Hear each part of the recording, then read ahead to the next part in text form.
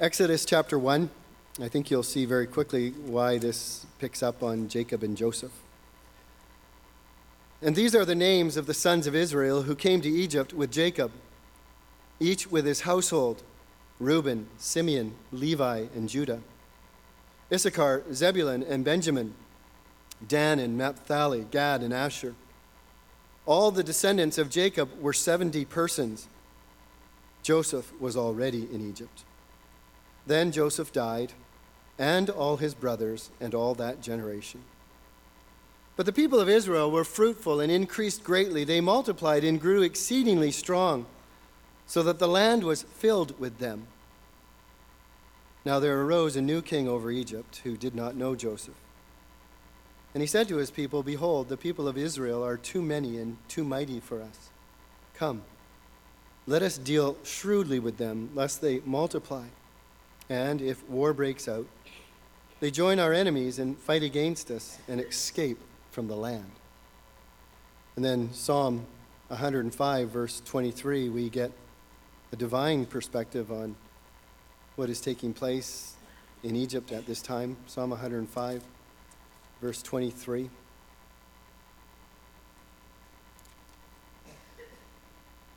Then Israel came to Egypt. Jacob sojourned in the land of Ham, and the Lord made his people very fruitful and made them stronger than their foes. He turned their hearts to hate his people, to deal craftily with his servants. Father, thank you for your word again today. How we need the perspective, how we need divine truth. Spirit of God, speak in our hearts, I pray, this morning in Jesus' name. Amen. You can tell as we read Exodus chapter 1 that there's an overlap between the start of Exodus and the last part of the book of Genesis. The overlap reminds us that we're not entering into anything brand new. Rather, what's going on is Moses is just continuing God's story of salvation. The first 6 words of Exodus chapter 1, verse 1 are exactly identical to the first 6 words of Genesis chapter 46, verse 8. And in fact, those words grammatically in Hebrew begin with the word "and." Now, my teachers always told me in school, you never start a sentence with "and," because that ain't good grammar. But that's how we start Exodus chapter 1 and Genesis 46:8 with "and." And it reminds us that we are continuing the story. And so if we were to pick up at chapter 50, verse 26 of Exodus, and we would read, "And Joseph was put in a coffin in Egypt. And these are the names of the sons of Israel who came to Egypt." The point being, again, is just this constant reminder, this desire that Moses has, that as we enter into Exodus, we are not reading a self-contained story, but rather this is an ongoing, continuing story, the way of God with his people. As we read the first stories, too, we're ahead of the pack when we come now. If you've been with us for the last 4 or 5 months, we're ahead of the pack when it says that Jacob came with his family to Egypt, but Joseph was already there. We just have this world of information that explodes in our heads because we know how Joseph got there. And we know what was going on. We know how his brothers sold him as a slave, but God sent him. We know how his brothers meant evil for him, but God meant it for good. We know that God had directed the steps of Joseph to rise up to be second in command of Egypt, so that not only would he bring salvation to all of Egypt, not only would he bring salvation to the world, but he would bring salvation to the people of Jacob. And so we are ahead of the game by reading, and Joseph was already in Egypt. There's 3 things that I want to focus on. We realize that the family of Jacob has now been in Egypt for about 71 years. As I understand the numbers, they will not be delivered for at least about another 144 years. And so Moses picks up the story now when the generation of Joseph and his brothers have died and gone away. 3 points that I want to make, 3 simple points, which I probably have a tendency to make more complicated. But there are 3 simple points that I hope they embed in your head as we bring a conclusion to our time here in the life of Jacob and Joseph. The first is simply this, that silence does not mean inactivity. Silence does not mean inactivity. When we come to Exodus chapter 1, God does not talk. In fact, he doesn't talk until Exodus chapter 2, verse 23 and following. He's silent. And in fact, he's been silent since the death of Joseph for a number of years, probably for 64 more years or so. He is silent. But during that time, he is active. We know that some of the Israelites were aware of God and feared God. We don't know how many, but we get a glimpse of that when we read about the Hebrew midwives who would not carry out genocide on their own people because they feared God. And we can deduce from the fact that Miriam would not kill her son Moses and found a way to work through the king's command to kill all the babies by at least putting him in a basket and letting them float in the river Nile. So there was at least an active awareness on some of them that God was still over them. But right under our noses, we see evidence of God at work in a critical and a significant way, even against the backdrop of silence, even against the backdrop of the fact that Pharaoh does all the talking, and as the one who does all the talking, we might say, well, he's got all the power, when in fact we will realize that Pharaoh is simply a servant of God. And where do we see God at work? Verse 7. Verse 7 says very clearly, the people of Israel were fruitful and increased greatly. They multiplied and grew exceedingly strong so that the land was filled with them. You get a sense that there's this population explosion that is happening amongst the people of God in Egypt. And this was God's doing. God was keeping his word. God was fulfilling his promise that he had made hundreds of years earlier to Abraham and Isaac and to Jacob. The people were experiencing the blessing of God. This is how Stephen understood it when he's recounting the history of the people of Israel. He says, but as the time of the promise drew near. What promise? Well, the promise of God to Abraham to bless him and to multiply him and to have a great nation come out of him. Stephen says, but as the time of the promise drew near, which God had granted Abraham, the people increased and multiplied. See, that word but at the beginning of verse 7 is so important, and it's significant because it tells us that there's something we ought to focus on, something we ought to think on. And here the people of God are now in Egypt, and they are just bursting at the seams. When God first made the promise to Abraham, there was one of him. And then as God reaffirmed the promise to Jacob a couple generations later, there were 12 of him. And then we read in chapter 47 how there were 70 of them. And Moses picks this up now in chapter 1, and he says, and 70 of the descendants came down to Egypt, and Jacob was already there. But now we're reading that there is this exceeding great host. Genesis 12:2, God says to Abraham, I will make you a great nation. Genesis 13:16 says, I will make your offspring as the dust of the earth. Genesis 15:5, God speaks to Abraham again. He says, look towards the heaven and number the stars if you can. So shall your offspring be. Genesis 22:17, he says, I will multiply your offspring as the stars of the heaven and the sand on the seashore. And then to Isaac, he says, God Almighty will bless you and make you fruitful and multiply you. To Jacob, he says, do not be afraid to go down to Egypt, for there I will make you a great nation. Do you see what's taking place here? Even though God is silent, he is actively at work bringing about the promise that he had made hundreds of years earlier to Abraham. He may be silent, but he's not inactive. And I think it's helpful for us sometimes to look at this in our own lives and to consider the way that our lives may be going. It may be true that sometimes we're just living on the fumes of promises. That God we don't feel that close connection, that sometimes there's a hiddenness of God. Sometimes there's a distance that we feel from God. And sometimes in that distance, we might be tempted to think, well, God is inactive. Well, this situation just reminds us that the silence of God does not mean inactivity. That God does not need to speak to bring his promises to fulfillment. Don't assume, loved ones, that the silence of God in your life means that God is inactive in your life. Silence can be a strange providence. The second point is that suffering does not mean absence. Suffering does not mean the absence of God.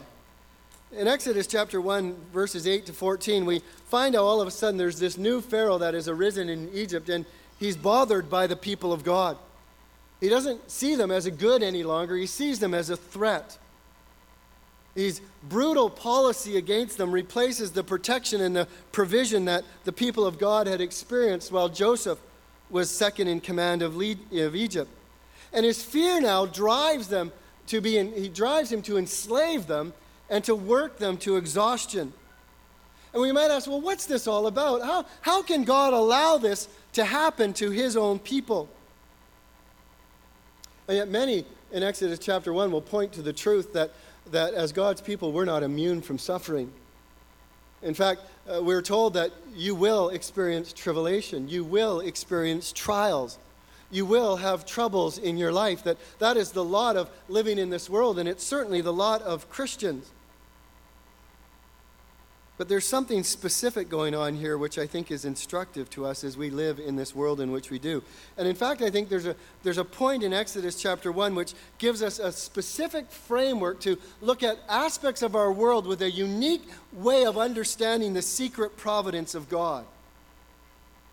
Explain it this way. We have referred to Genesis chapter 15, verse 13 a number of times throughout the series. In fact, when I started it, we talked about how Genesis 15:13 was God fulfilling that promise through Jacob and Joseph.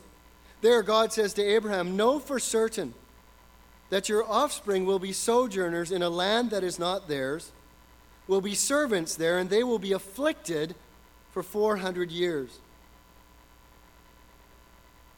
Your offspring will be sojourners in a land that's not theirs. They will be servants and slaves, and they will be afflicted. You see what God was telling Abraham? He's telling him what the next 400 years will look like. There will be a pilgrimage. His people, his descendants will be sojourners, that they will be oppressed, and they will be enslaved, and they will be afflicted. And we say, well, how? Well, God will raise up a new king who will enslave and embitter the people and mistreat them. One commentator writes, there is a secret providence always at work, his secret and ceaseless care. These are difficult, strained words because the people who face such difficult days are the people of God, his chosen people, to whom have been the recipients of covenant promises. How can they suffer like this? We have a lot of questions around suffering, don't we? Anytime we experience it, we have just a world of questions that run through our head. We don't have a lot of answers here, but one thing we know for certain is that it was God who raised up this new Pharaoh in order to afflict his people. Pharaoh thought the people of Israel were his slaves, when actually he was God's slave. And he was carrying out the word that God had decreed hundreds of years earlier to Abraham. See, people in leadership think they're in control. Premiers, prime ministers, presidents. But they are actually servants of the living God, carrying out his will and his purposes.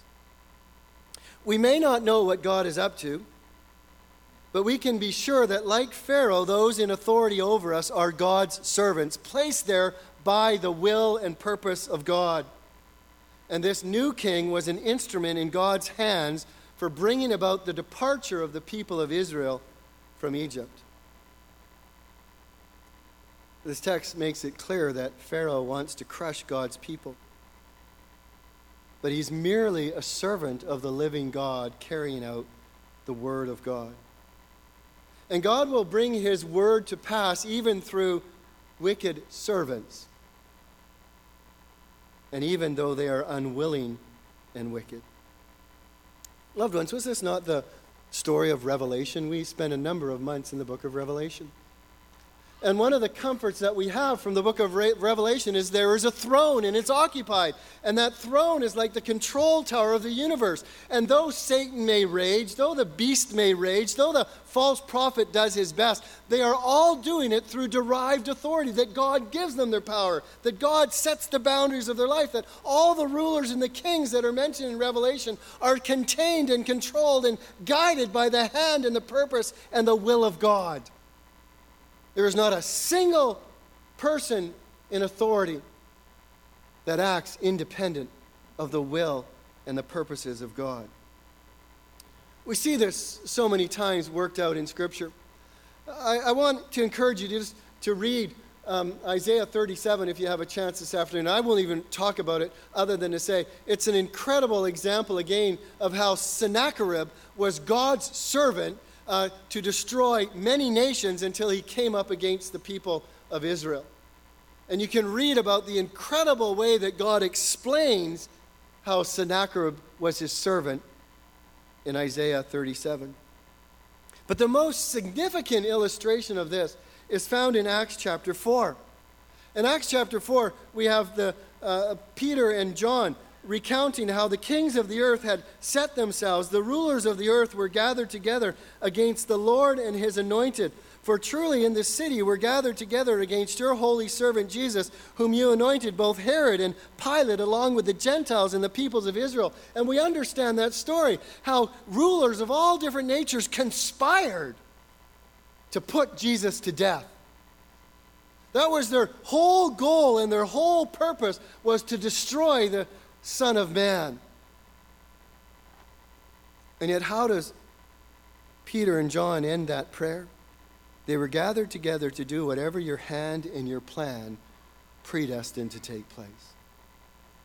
Herod, Pilate, the religious leaders, the mob amongst the people of Israel were all servants of the living God. Beloved, we need to know, and we need to be confident that even as the psalmist described what happened in Pharaoh when he says that God turned the hearts of the Egyptians to hate his people and to deal craftily with them, we need to know that the God who created the heaven and the earth will faithfully bring his word to pass even through unwilling and wicked servants. As one commentator put it, Dale Ralph Davis, he says, we might need to be reminded today that the secret of God's faithfulness is that he will often use vicious, ungodly, and raging rulers of this earth who are nothing more than servants whom he uses to bring about his word. The last point. Salvation does not guarantee appreciation. I tried to figure out how to best say this. I just spent a lot of time working my head around this one. The first words of verse 8 of chapter 1 in Exodus are hard to imagine if you take them at face value, where it says, there arose a new king in Egypt who did not know Joseph. And you say to yourself, how can this be? How is it possible that a new king could not know anything about one who had done so much for his country, so much for his kingdom, so much for the people of the earth, so much for the Israelites, that he could become an unknown quantity in around 65 years or so? Well, it's more than likely that we are meant to understand this phrase not as true ignorance, but as convenient ignorance. I think the NIV captures it. And this is why I think multiple translations sometimes can bring out nuances or things that are intended that others don't. The NIV says, then a new king, to whom Joseph meant nothing, came to power in Egypt. See, rather than raw ignorance, he just simply put Joseph out of his mind. This new king had no loyalties to the previous regimes. The functional implication of this, he did not know Joseph, is that he refused to honor any prior arrangements that were protecting the status of the Israelites. You see, at this time, there was a significant power shift that took place politically in Egypt. Historians will tell us about how the Hyksos people came in and just turned Egypt upside down. And this new king that came to power now refused to acknowledge any of the tremendous benefits that had come to Egypt and to himself through the leadership of Joseph. We see this all the time. Every time there's a shift in a government, we see it.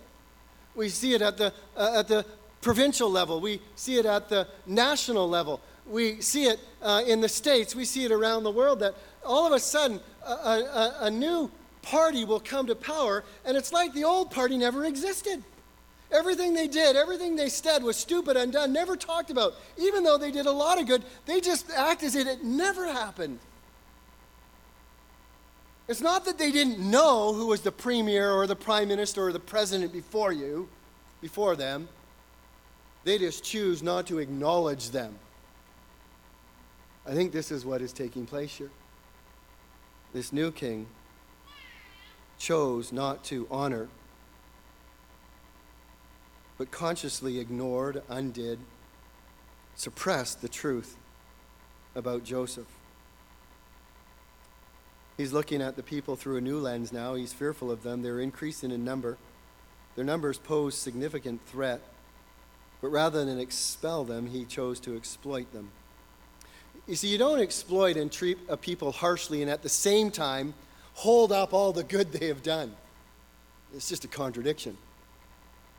Surely this new king was not ignorant of Joseph. He couldn't be.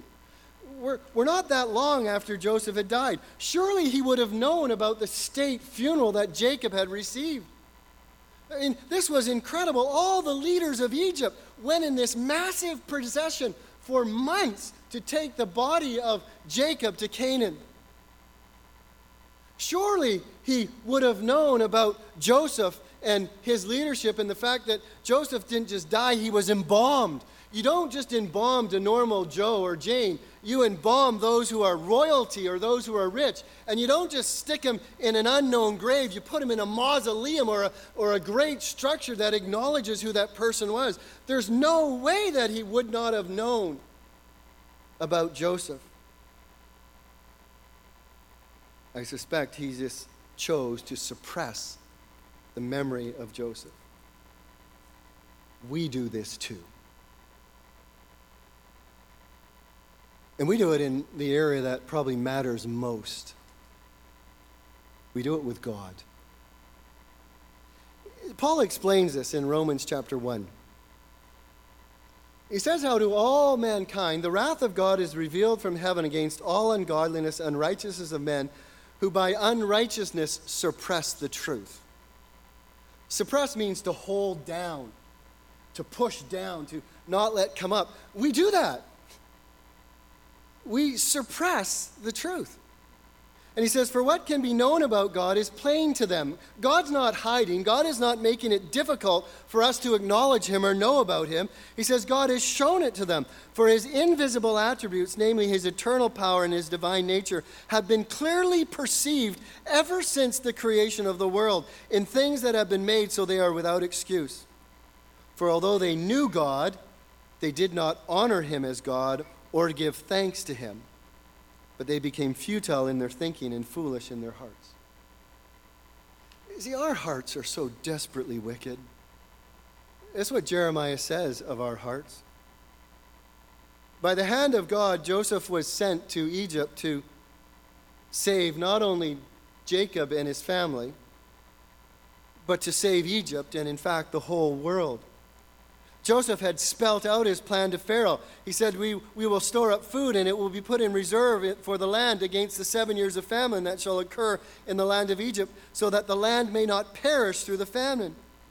In another place, it says the famine is severe, and moreover, all of the earth came to Egypt and to Joseph to buy grain because the famine was severe over all the earth. Jacob said to his sons, go down and buy grain for us that we may live and not die. The Egyptians themselves said to Jacob, Joseph, you have saved our lives. This was no ordinary salvation. This was a worldwide preservation of human life. And this new king acted as though it never happened. We can be thick. We can choose to forget. We can suppress the truth of God. Gratitude and thankfulness can wane over time or for other reasons. Our hearts can spew out so many deceptions that we no longer credit God with anything. In fact, Peter talks about false prophets who arose among the people, just as there will be false teachers among you, who secretly bring in destructive heresies, even denying the master who bought them. See, salvation does not guarantee appreciation. And so as we leave off our time with Jacob and Joseph, remember that the silence of God does not mean his inactivity. Look closer in your life. Consider how God is working, even though you might not be able to hear him. He is still faithful in his silence.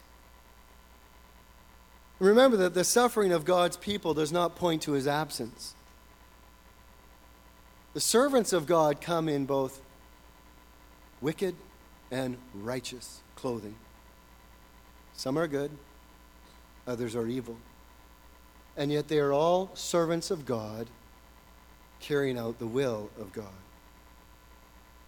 And then thirdly, salvation experience does not guarantee gratitude. How easily do we take our salvation for granted? We come to a Lord's table, and what is the key imperative? Remember. It's so necessary that we come to the Lord's table with this in our hearts and minds today. Particularly in light of Pharaoh, who we read did not know Joseph.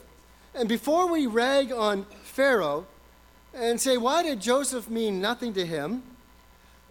Just examine yourself just a little bit. How much have you thought about Christ this week? How much have you thought about your salvation this past month? How much have you thought about salvation over this past year? See, it's so easy for us to displace the work of God in our lives through Christ through 1,000,001 reasons. To ignore our salvation, to lose sight of what Jesus, our Savior, has accomplished on the cross, to forget how he sustained us, to remember that he is in fact the Savior of the whole world. Some people forget because of history. Oh, it's 2,000 years ago. How can any human being who lived 2,000 years ago have any relevance to my life today? And you and I know how the world is just constantly suppressing the truth about the historical Jesus, just pushing it down, squashing it down, throwing anything that will stick on the wall to try and bring people to conclude that Jesus was at best just another man if he ever existed. And then we who have been saved by him,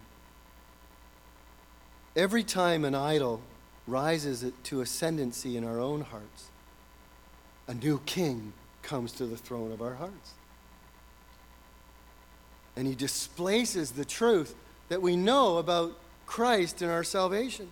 These idols, they're just vicious. Calvin said that our hearts are idol factories. They're just constantly spewing out new things to worship.